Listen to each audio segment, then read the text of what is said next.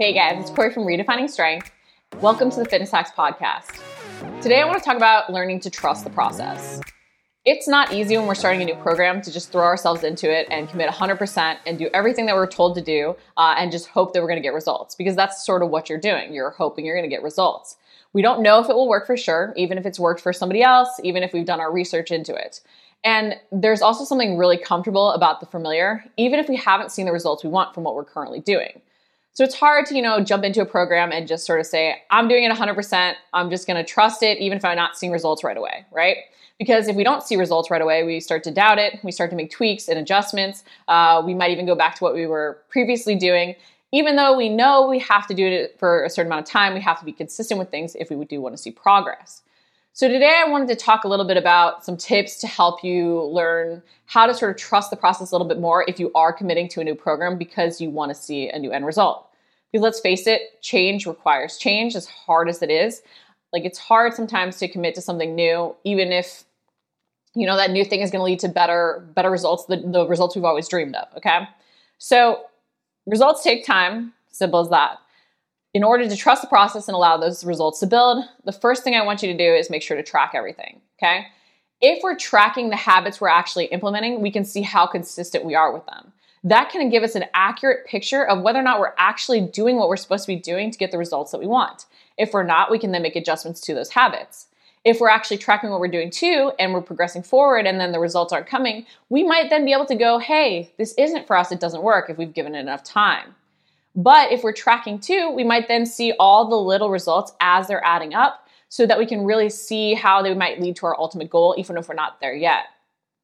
But tracking is kind of that ultimate reflection on everything, that unbiased opinion. It's telling us, are we doing the things we need to do to move forward? Are we actually trusting the process, or are we not? And if we are trusting the process, what results are we actually getting from them? Because I think a lot of times we do overlook some of those small little changes as they add up. But by tracking, we can see little incremental increases in strength, or we can do one more rep here, or we do a little bit better recovery, or, hey, we've implemented all the different macro breakdowns and we did have some downward trend of our weight or gains of our muscle mass. But it's one of these things that by tracking, we can accurately reflect on what we're currently doing to really know if the process is working for us or not, so that we don't feel like we need to jump ship just because things aren't adding up quick enough, okay? So my first recommendation is, if you're embarking on a new program, track. Second is commit to the program 100%.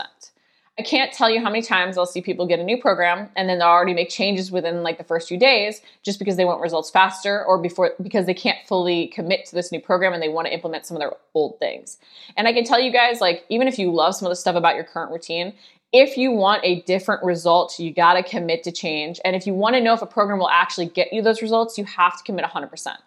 Sure, after you go through it and you see the results you get from it, you can start making your own little tweaks and changes. But the more you implement tweaks and changes to the actual program, the less you're testing out whether or not that program works.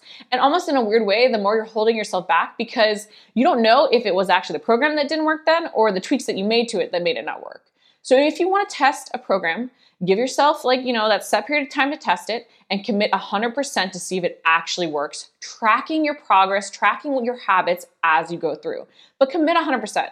Don't hold yourself back by making tweaks before you know if it even works, okay? That's tip number 2. Number 3 is ask why. I find the more we really learn the why behind everything versus just being oh, these are the best moves, I'm going to try them, the more we learn why these movements might be beneficial to our goals, why the macros might be beneficial to our goals, why even tracking itself is important. When we learn the why behind everything, it makes us embrace it a little bit more because there seems to be a purpose. We can sort of draw the connection between where we want to go and the ultimate goal we want and why we're implementing those things. A lot of times when we're doing things that aren't comfortable or that are unfamiliar and we don't understand why we're implementing them, we're less likely to stick with them.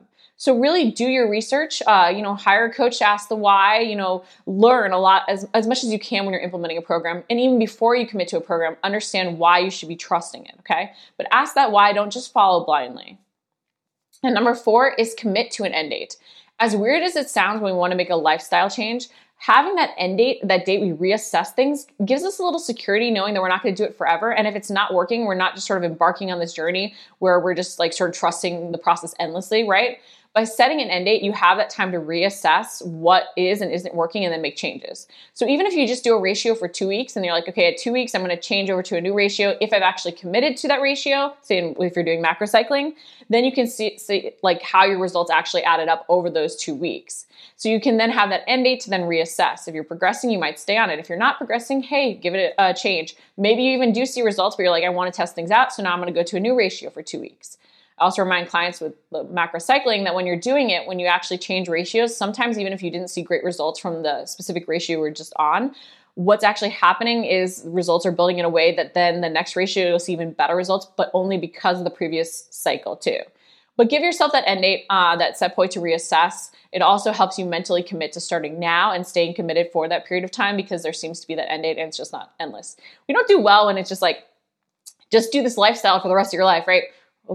Okay, like we do like those little cycles and everything. And by having that end date, you give yourself that date to shoot for, that date to reassess. Okay. So I know it's really hard to trust the process, jump into a program that's new, hope that you're going to get the results, because again, that is what you're sort of doing when you're jumping in, is just hoping that this will be the fix.